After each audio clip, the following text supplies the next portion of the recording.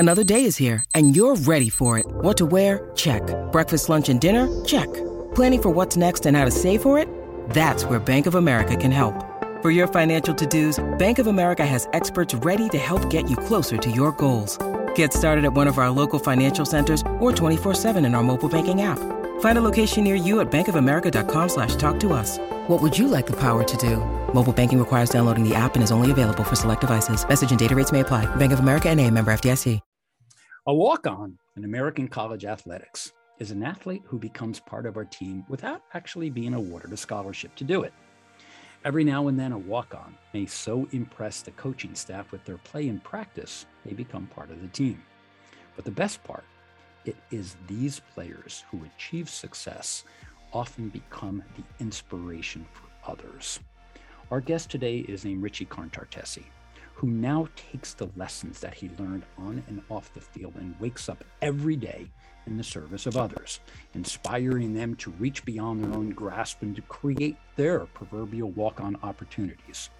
He went on to play professionally, wrote a #1 bestseller, opened a franchising 24/7 functional fitness facility, but now put all of that together, he travels the globe delivering inspiring and actionable keynotes, along with coaching and workshops to organizations who want to engage and develop the younger workforce into peak performers who never want to leave so everyone can make a bigger impact. But the best part, every one of you out there has the opportunity to walk on to wherever it is you choose.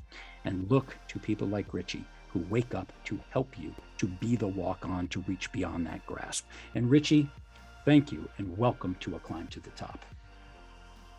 Absolutely, man. Pleasure to be here. Thanks for having me. And it's great having you. Well, I think your story, while there are probably a lot of origins, as you were growing up, did you always dream of professional athletics as something you could do, whether you walked on or were picked?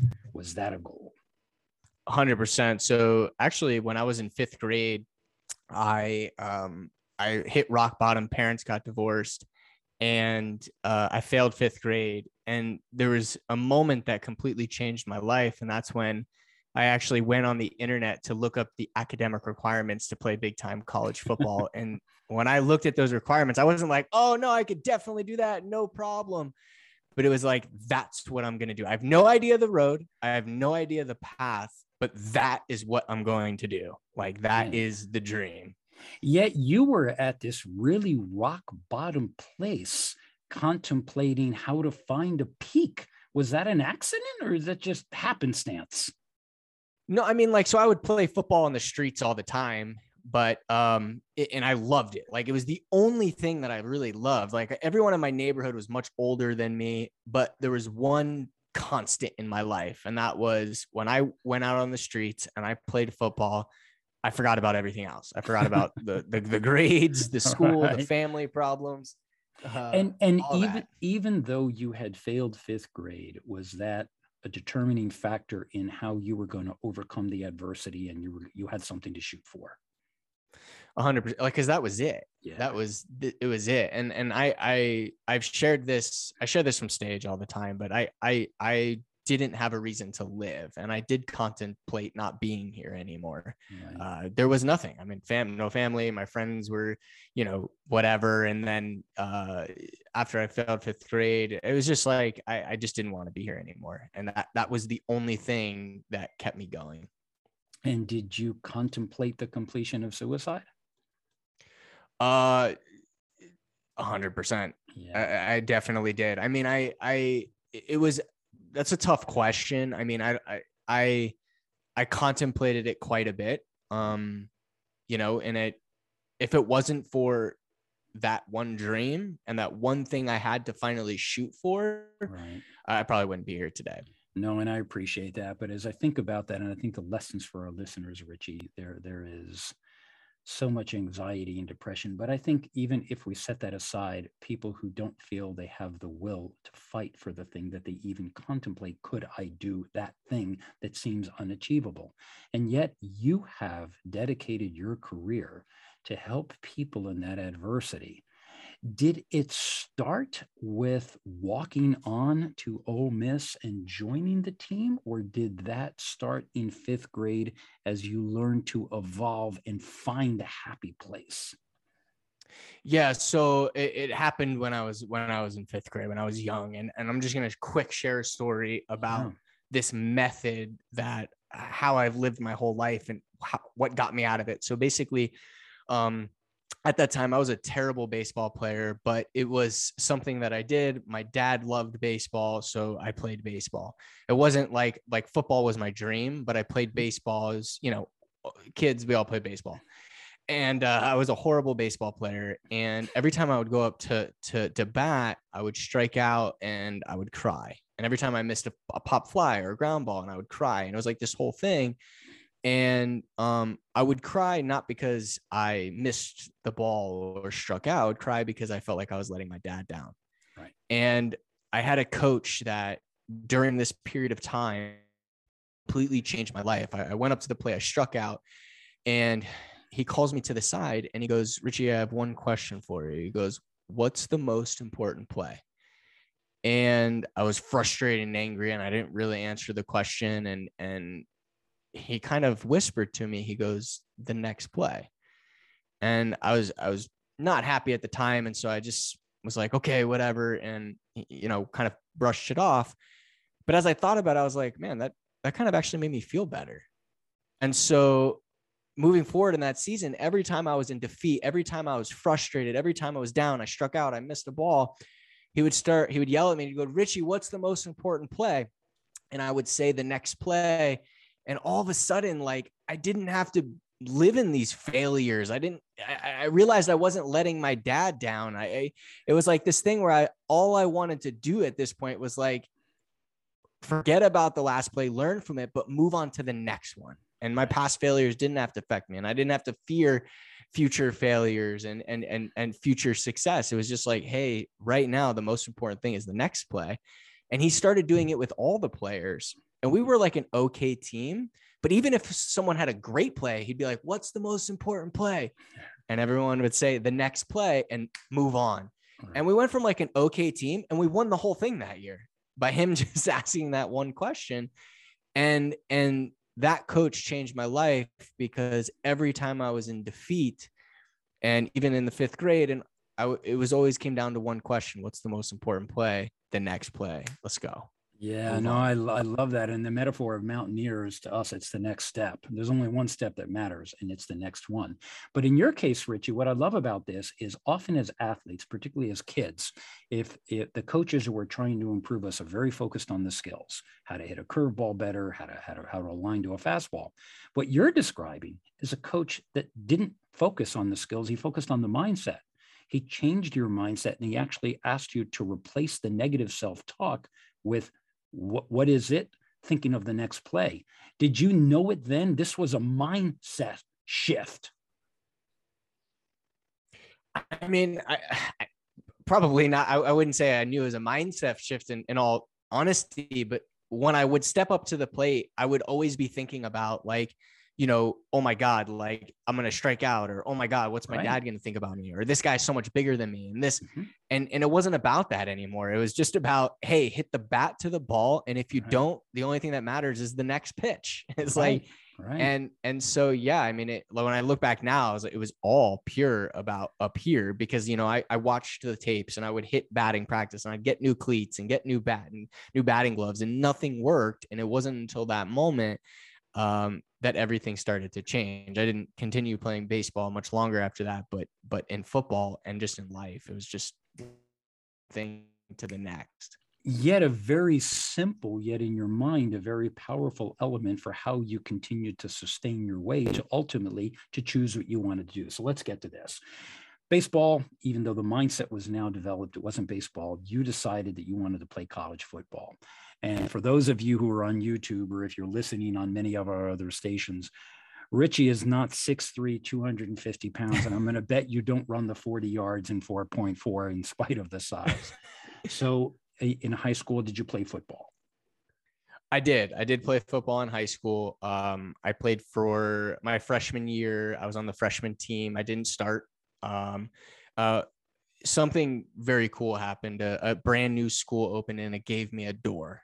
And so I ended up going to this new school. We didn't have seniors my sophomore year. So I was a sophomore, but I was almost like I was a junior. Right. So I ended up getting in and playing. But yeah, I mean, 5'7", 150 pounds. I didn't have much, really any colleges looking at me except for maybe some small D3s. And on top of that, my senior year of high school, I completely broke my ankle and shattered it. And I was like, okay, this is gonna be really tough. Right. This is not the way that you had planned it. So this is a perfect metaphor for many people who are considering, or at least stuck in a particular place where my ankle is broken. I'm not big enough. I'm not fast enough yet. I have a dream and I want to realize that. Take us through that experience. What did you do in order to get through that? Absolutely. So I actually went to the doctor, and I remember he gave me a choice, and he's like, you can get surgery. You're not playing this year. Mm-hmm. Or you can put a cast in this thing, and in 4 weeks, you may potentially have a chance to play, but it's always going to hurt. Like, you're not going to be fresh. And in 4 weeks, that would allow me to play in the last game and then potentially the playoffs if we got there. Mm-hmm. And so I had a choice, and it was instant. I said, okay, put it in a cast. Let's go. I'm not getting surgery this year. It's my senior year. I have to play. And so I actually recovered in 3 weeks and then played in the 4th week game. And then there was one final game before the season ended. And this was the final game of my high school career. And we tied all the way until the very end of the game. They kicked the field goal and won, shattered our playoff hopes. But yeah, that was my choice. That was a decision that I had to make. Yet you use that then to walk onto a college, a big Division I college athletic program. How did you get it? How did that happen? You were not picked. Not even close. So I'm going to make a long story short here. So I actually went to a school called Jacksonville University. They're so bad of a program, they don't even exist anymore.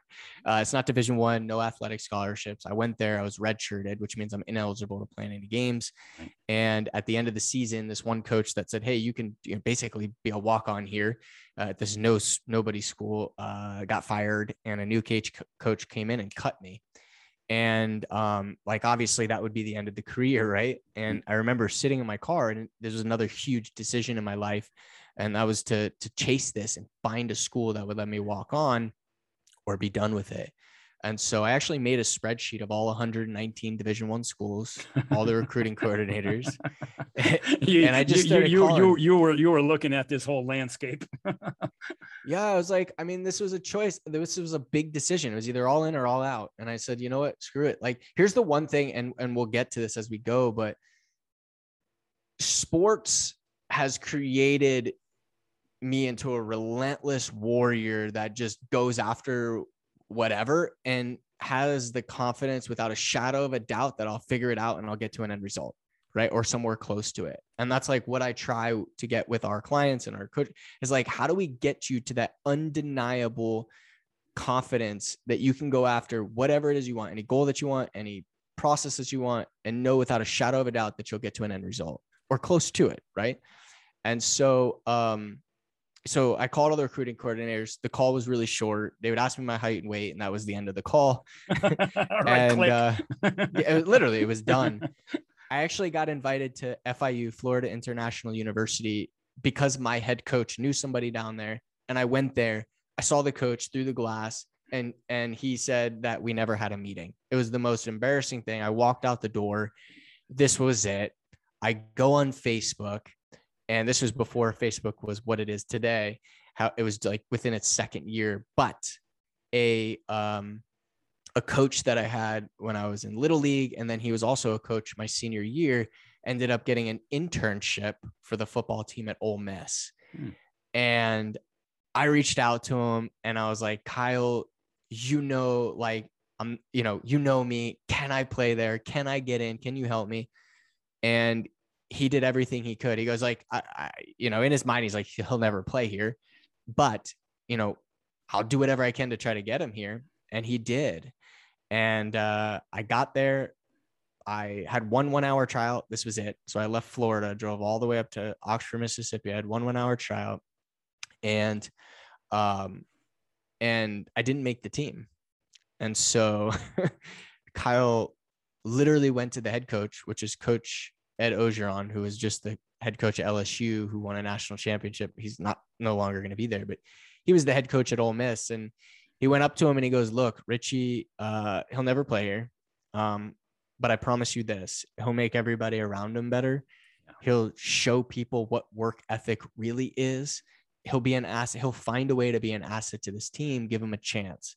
So they gave me this 1 week trial. Like, this was it. I put on my pads. I had 1 week. I walked into the locker room. Everyone else had these plated lockers. I had a piece of tape with my name written on it, and that was it. And so went into the locker room. I had 1 week to prove that I could take the hits. I went out there and I was scared as hell. and I would run out into the tunnel and I would get my butt kicked, and I would just get up, and it was always, what's the most important play? And I would get up, what's the most important play? Right. And I just did that for the week. And at the end of the week, Coach Ogeron came up to me and he goes, I have no idea what your role here is, but you have a spot on this team. You piss my defensive linemen off so much that they run hard. You make them run. Like, and that's when I got the nickname Relentless Richie. He goes, you're Relentless Richie. You got a spot. And so, awesome. So that's how I ended up. I didn't get a scholarship that day. It took me 3.5 years, but that's when I got at least onto the practice squad. Well, this is a really interesting story for many people who are considering a career change or any kind of transition. They are often told you don't have the skill set, you're not the right size, you're not the right build, you're not the right color, all kinds of different things that they are told about. How do I do this? So let's fast forward then, because what you do now, to me, Richie, everything you do seems to be metaphorically what you went through in your own experience. So bring us into the present now, you, your business, and how you inspire others to walk on to their field. 100%. Yeah, man. So the pandemic was the best thing, was a very troubling thing and a sad thing for many people. However, in the business that I had, it took us to new heights, and it showed me what was possible for the future moving forward. It was walking into the FIU office and getting turned down. It was fifth grade. It was the same scenario. I have a fitness facility. We had been working with people and coaching people. I had been traveling the country and speaking and helping organizations, and everything was shut down, and no speaking events. Some went virtual, but very little. Fitness facility shut down. And the partners that I had on that side of the business decided that they were just going to quit. They had no money in the game. I had all the money in the game. So I made some bad business decisions, got exposed. And I'd never been in a lawsuit before, but ended up having to go in a lawsuit. And I was sitting on my bed, and speaking shut down, got a daughter, wife, and I'm sitting on the bed, and my wife comes in and drops the mail on the bed. And so I'm leaning over the bed, and I open up this letter, and it's from the lawyer. And I just see this bill. And at first I'm just like, I have no idea how I'm going to get out of this mess. Like, this is it was a mess. And, the coach, Mike Jallad, when I was a youngin', it came into my mind, and I just pictured him and imagined, and he just said to me, Richie, what's the most important play? And I said the next one, and I had tears in my eyes. And this time it wasn't because I was letting my dad down or teammates down. It was because I was worried about letting my family down. Right. And so I got up and I said, hey, I've got to get through this. I've got to figure this out. What's my next play right now? Right. And this is where we took the next play to the next level by not just saying, what's your next play, but how do we define it? And I started, and so it's defined by 3 questions. So whenever you're in a state of defeat and frustration and you're stuck, it's defined by 3 questions. What are you going to do? How are you going to do it? When are you going to do it by? Go.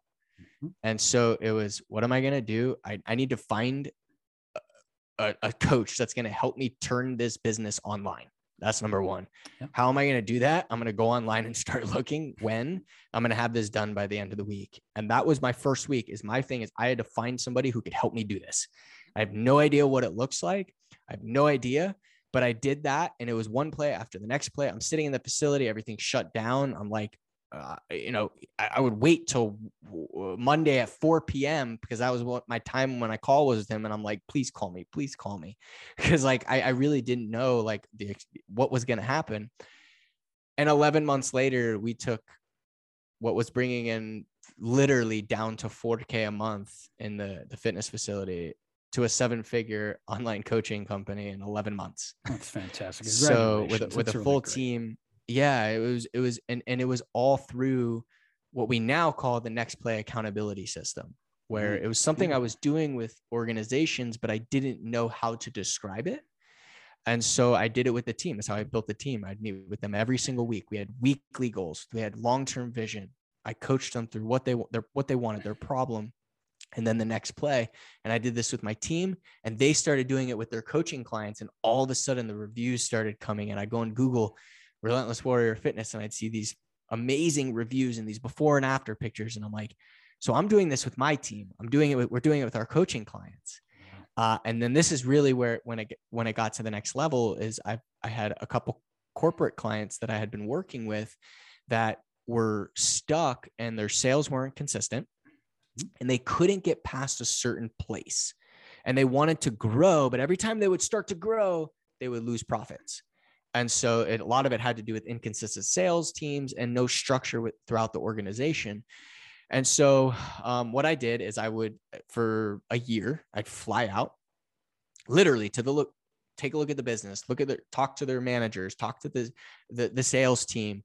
And so we started implementing the Next Play accountability system, the same thing we were using that grew us by 10x in 11 months. And all of a sudden it was the same result. I'd come into the manager meetings with all these sales managers and it was, hey, what were your wins for the week? And what's your next play for this week? And so the same weekly huddles, the same one-on-one Next Play coaching sessions with the managers. And then they were doing it with their sales team. And all of a sudden the consistency started to come up. And I was like, this is amazing. All of a sudden their revenue started to go up drastically, like 24% in a very short period of time. I think 18% for the year, but it took flying out and going there every month and with 3 different organizations. And I was still doing it with my company at the same time. And now we're rolling this out and we're starting to roll it out with multiple different companies where, culturally they have very little structure. The sales is very inconsistent. They can't get their sales team to do the things that they want. The sales managers have no sense of coaching. So they're not coaching their team. They're just managing them. And every time they're in defeat, the churn and turnover is really high. And so it's really cool, man. And it's super exciting. So these turnarounds are 12 weeks now. So we did it in a year and now we've got it down where we're doing these, basically, I guess you can call them turnaround, where we're implementing this culture of this relentless culture using the Next Play accountability system. So accountability from top to bottom. Right. And now we're able to implement it in 12 weeks. So wow. So you accelerated, cool. you compressed the amount of time from start to, let's call it, finish. But Richie, the best part of this is the muscle memory you developed as a child, where you began to see what success looked like if I just concentrate on the next play. And then here you are many years later, taking the same, what is really an accessible framework of mindset to stop drowning out all these other things that could go wrong and simply focus on the next play. I take it this was strategic. You relied on this thing that helped you, and then you formed that in order to help others with the same framework.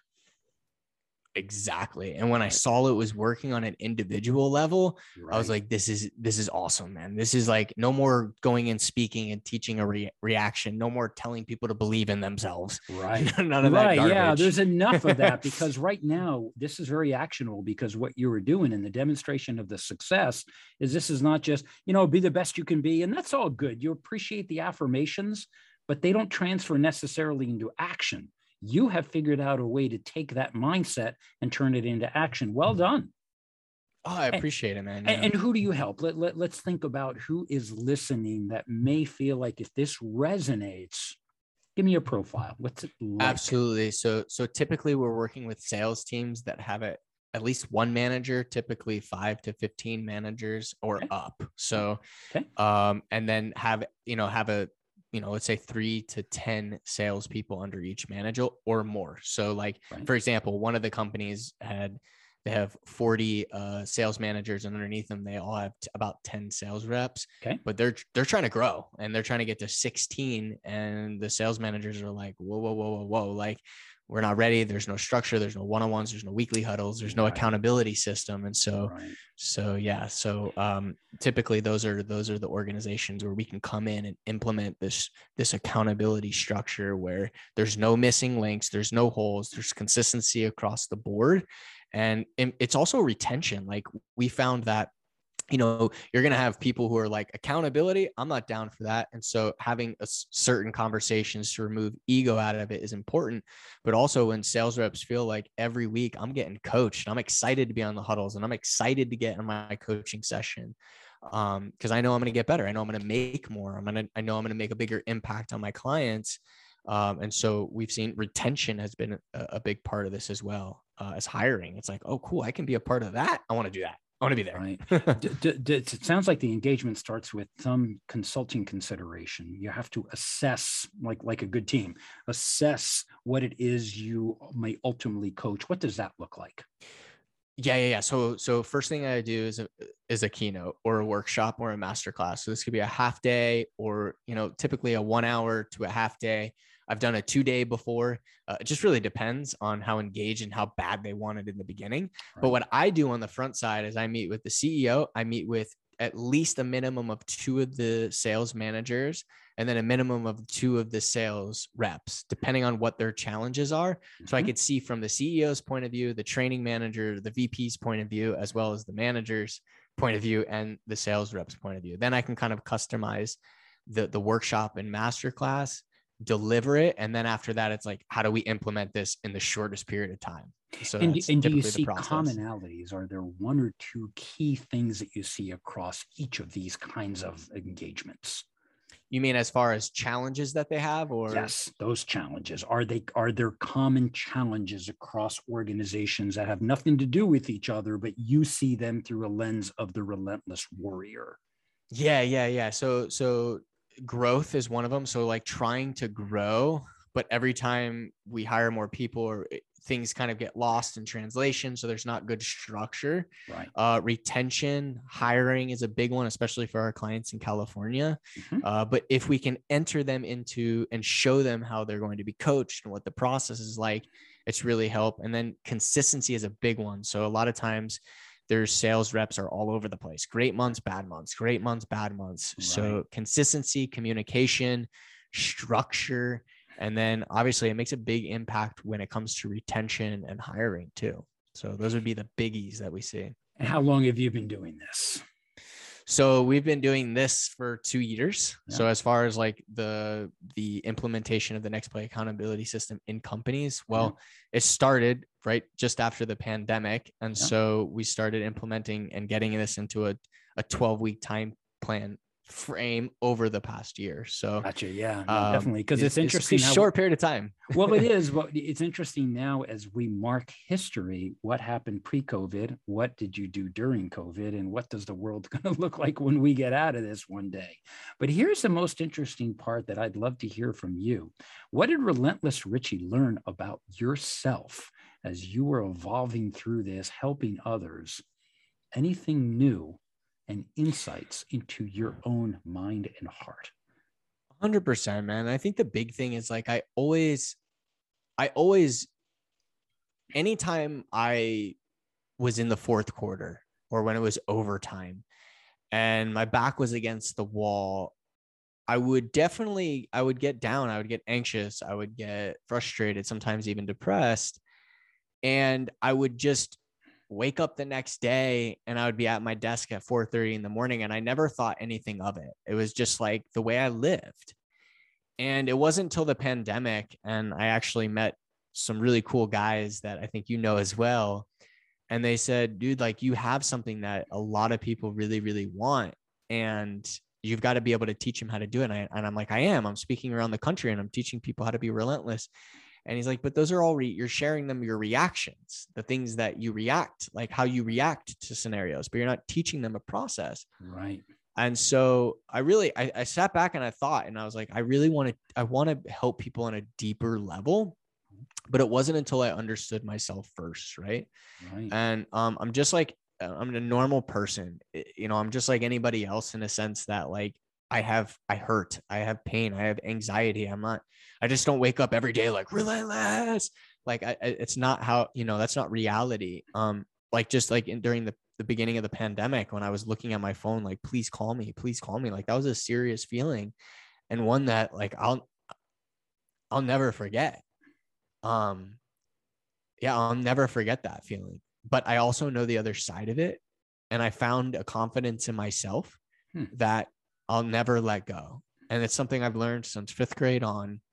And that's that no matter what happens with my back against the wall, I never have to be depressed. I never have to be anxious. I never have to be down, because I always know without a shadow of a doubt that I have the next play and that I can move forward and that I'll figure it out. And I want the people that I work with to have that. I want them to know without a shadow of a doubt, no matter their backs against the wall, they have deaths, they have their business is falling apart, their things are falling apart, there is the next play. You don't have to live in anxiety and depression and frustration and, nothing's going to work out for you. You can have what you want, but the only thing and the most important play right now for you is the next one.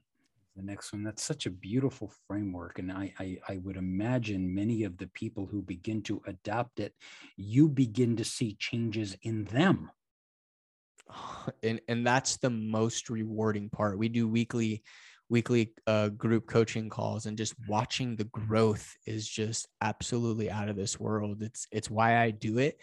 And it is the most fulfilling and rewarding feeling.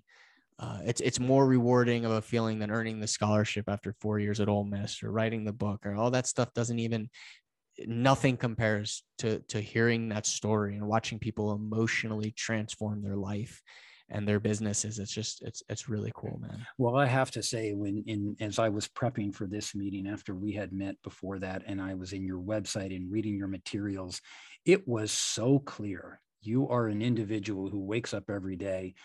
You have made that strategic and intentional decision that, based upon whatever may have happened in your past, that may have happened to you, but you got to decide who you wanted to be.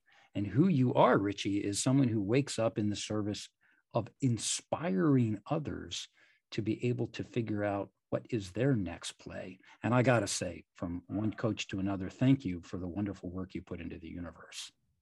Absolutely, man. And I appreciate you, because it's leaders like you that pave the way for someone like myself. So well, I appreciate to that. you. No, but watching what you came through and how you work through it, and now you so unselfishly dedicate yourself to help others go through the same. This is just awesome.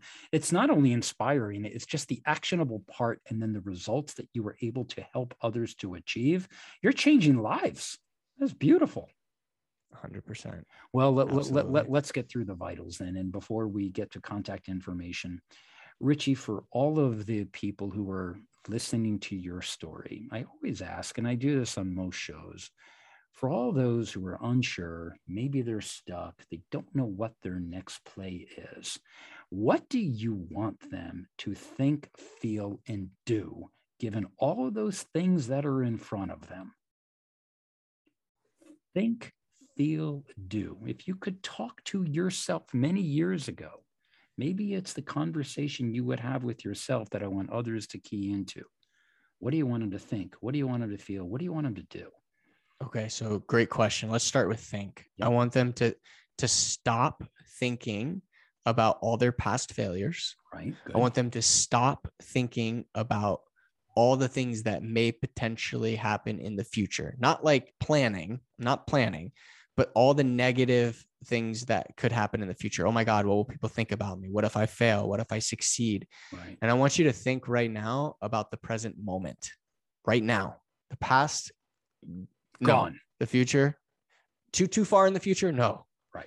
You're in the first quarter, you're on the first drive, it's right. 1st and 10. You just got on the field and you're thinking about, what if we get into overtime? No, right now. Right now. So how do I want you to feel? I want you to feel what you feel. Like if you feel frustrated and you're anxious, or you've got depression, or you've gone through something bad, you have to feel it. Like and some people are like, you don't ever feel it. Like, no, that's not realistic, right? Like that's not a real thing. Right. Feel it, remember it. Just like 3-4 minutes ago on this call, I remembered a feeling, but that helps me. And I feel like remembering where you are is so important. Were you going to say something? Well, you're telling him, don't hide it. Don't pretend it doesn't exist. Face it. Yes. 100%. Okay. Yes. What do you want Absolutely. What do you want him to do with all of this? I want you to ask yourself 3 questions. Okay. After you already know what's the most important play is the next one, right? Yep. We're not in the future. We're not in the past. 3 questions right now. Yep. What's the most important thing you can do right now? What's the most important thing? I'm going to repeat this. What's the most important thing you can do right now? 2. How are you going to do it? How are you going to do it? And when are you going to do it by? When are you going to do it by? Give yourself that deadline. Exactly. And the reason all 3 of those are critical is what you're going to do. Obviously, you got to know what you're going to do. Yeah. But so many people decide they're going to do something and they don't know how. And so it never happens. Right. So if you don't know how to do it, we live in a world you can find out how. Yeah. And if you can't, then it's too big of a thing. Start smaller. Right. And figure out how to do that. But if you don't know how, nothing will get done. So we got to know how. Don't ever tell it as a leader though, right? You can't tell someone what to do if they don't know how to do it. It's never going to happen. Right. And then when are you going to do it by? Set yourself a time you're going to finish it.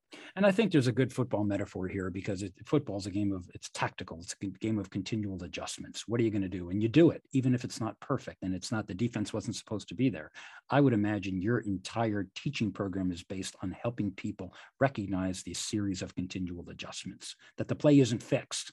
You can work with it, because not everyone gets that message. Expand on that for just a moment. Yeah, I mean, so this happens all the time, right? So a coach calls a play and Tom Brady walks up to the line of scrimmage and the defense is not in the play formation that they want. And so he walks up and he looks and he sees the 2 linebackers coming down for a blitz. You see him, Peyton Manning does this, right? Omaha, they walk down. Right. Yep. And you look at them and, hey, you got to call an audible. So if you walk up to the line of scrimmage and you're like, this ain't the right play, this isn't the right play, then, hey, we got to call an audible. So absolutely. Like we, we can get deeper and deeper and deeper, but as that, I'm 100%. Like if you walk up to the plate and the play that was called is not the correct play, especially in business, this happens it's very fluid, right? So if you walk up to the plate and that it's not the right play, call an audible for sure. And I say that, Richie, because I think we do very similar things, but we work with people who don't often understand or appreciate the importance of that adaptability. Whereas when we give an instruction, we try to be inspirational, but recognize that you don't have to, what you're doing right now, however you choose to do it, you can adjust, but for God's sakes, do it. Many people are just afraid to take that next step. Do you find that as well? Absolutely. Right. And that stems from fear, right? Like, it's just like, oh my God. Well, and that's ultimately the end result of implementing the next place, accountability system and the next place strategy is that you completely eliminate failure. You eliminate fear, because there is no failure, Chuck. There's only what? Feedback. There's only what? Feedback. Yeah, there's only the next play. There's feedback. There's only the next. Every time you fail, and when you meet with your team, right? This is what we teach. If you have weekly one-on-one, every time you meet with your team, you go over the past week, the KPIs, the numbers, and then you set your next play for the following week with them. And you meet and you go over the next weeks, but there is no failure. There's only the next play. And when you live like that, there is. I used to teach, Chuck. I spent 6 years traveling the country, and I used to teach people how to overcome fear, how to overcome failure. Now I teach people how to completely eliminate it from their life. Right. That's beautiful. But it's always the next play. And Richie, where do our listeners and our viewers, thank you for always coming in on YouTube. Where do they find you? Yeah, absolutely. So I'm on YouTube, LinkedIn, Instagram. It's Relentless Richie. So it's easy to find me on those. And, or you can go to relentlessrichie.com if you want to reach out and email myself or one of my team members. We'll send it to me, but I'll definitely get back to you. I look at everything. And so, yeah, feel free to reach out. I appreciate that. Well, and to our listeners, you know that there are a few people I like to quote, but in this case, what is most pertinent is Carl Jung, the great psychologist, was once quoted as having said, "I am not what happened to me. I am who I choose to become." Relentless Richie, from the time he was in 5th grade, had things that happened to him that may have knocked him off his perch. They may have been an enormous cause of anxiety, frustration, and even depression. But Richie in 5th grade decided, "I am not what happened to me. I am who I choose to become." He continued to walk through that adversity, through the ups and the downs, and ultimately has dedicated his life to help others with their next play. He is such a brimming example of he is not what happened to him. Richie, you are who you choose to become, and who you choose to become is just a wonderful thing. And I thank you for coming onto the show and for the wonderful contribution you make to others. Well, it was a pleasure to be here. Thank you so much. And I look forward to having you on my show as well. I appreciate that, Richie. And to our listeners, you have listened to Chuck Garcia on A Climb to the Top, Stories of Transformation. You can watch us on YouTube, and you can hear us on C-Suite Radio, Amazon, Spotify, all those places, wherever you get your podcasts. You can always check in on chuckgarcia.com. Drop us a line. Let us know how we are doing, and we are grateful for all of your support. Richie, thank you so much for coming onto the show. Look forward to collaborating again. Absolutely. Thank you, sir. Have a great